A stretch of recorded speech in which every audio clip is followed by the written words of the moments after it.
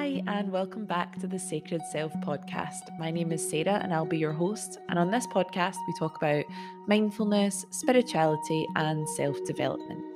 So, on this episode, we are going to be talking about transformation, about getting rid of the old and welcoming in the new, and the process of letting go and how we can benefit from letting things go. Before we dive into the episode, I wanted to talk about a brand I've been working with for almost a year now. They're called Be You. They are an amazing female health brand, and my favorite product of theirs is their monthly patches. They're menthol and eucalyptus patches that you can apply to your stomach, lower back, or anywhere else you experience pain during your period.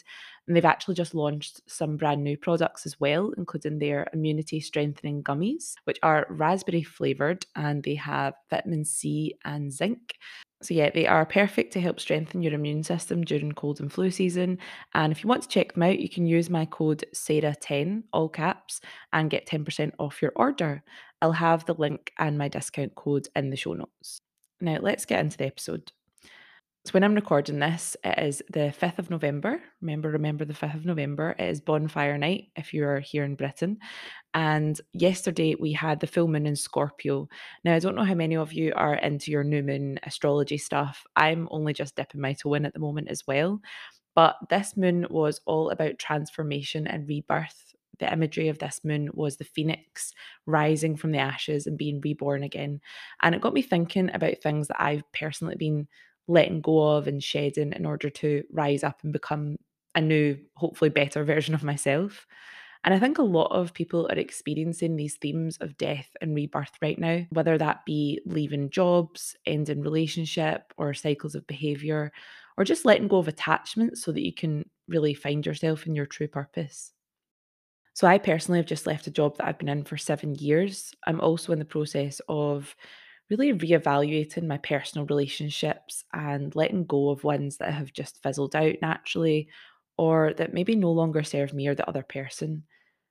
And it is a difficult thing to accept, especially in relationship terms when something is just no longer working out. But if you really listen to your intuition and listen to what your body is telling you, then you'll know when the time has come to leave that job or leave that toxic relationship or even just that relationship that just isn't working for you anymore. It can be hard though to really know when it is time to let go. I personally knew it was time to leave my job when it started causing me some serious anxiety. Literally, the thought of opening my email account or going to meetings was just filling me with dread. I was in tears and I felt like I constantly had to prove my worth and I was always in defense mode. So, those were some serious red flags that it's just not working out anymore. It's not worth it and it's time to go.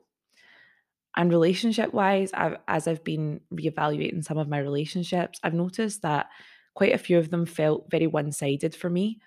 For example, there's some people in my life that I knew when I was making plans with them, it wasn't going to happen. They were going to let me down. And when the other person is not putting in the same effort or commitment that you're putting in over a prolonged period of time, then it's really best for everyone to tap out. And I say prolonged period of time because we're all human and we're all just trying our best. So, of course, there's going to be times where we just struggle to meet up for coffee or find time to fit everything in, especially if we've got really busy jobs, we've got kids, and all that stuff is really understandable. So I'm not sitting here saying that if your friend doesn't text you back within 5 minutes, then that's it, relationship over. Absolutely not. I just mean when it's over a period of months or even years of feeling like you're at the bottom of their priority list or the friendship is really only lasting because you're the one doing all the work, that's when you need to reevaluate if it's something you really want to keep putting all of your energy into. We have to know when and how to honour ourselves and our own peace by walking away. And remember that what's for you won't go by you. That's something my gran used to always say, and I live by that. Anything or anyone that's meant to be in your life will come to you, and it won't come at the cost of your health and your well being. And by letting go in this way, we're trusting the universe, we're trusting ourselves, and that's something really powerful. When we let go, we're telling the universe that we're no longer desperately clinging to the life that we had. We're ready for new and more fulfilling experiences. We're ready to meet new people and make deeper connections. And we're ready to be aligned with our true purpose and become who we're always meant to be. So I would urge you to evaluate what you're clinging to and see if you can practice letting go of that attachment to your job, your relationships, or whatever role you have in your life, and be open to a new way of experiencing life.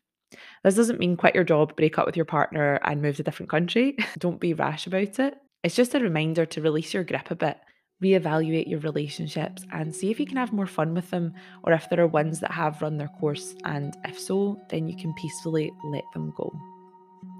Thank you so much for being here for that episode. I hope that you enjoyed it, and I hope that it reminds you that we don't have to desperately cling to things in our life, especially if they're no longer serving us. We can just thank them and peacefully let go and move on. And when we do that, it's actually really, really empowering, and it sends a powerful message out to the rest of the world as well that we are our own person. We don't need all of these other things to be happy or to know who we are. We already know who we are, and we're ready for new experiences and new opportunities and new possibilities to come our way.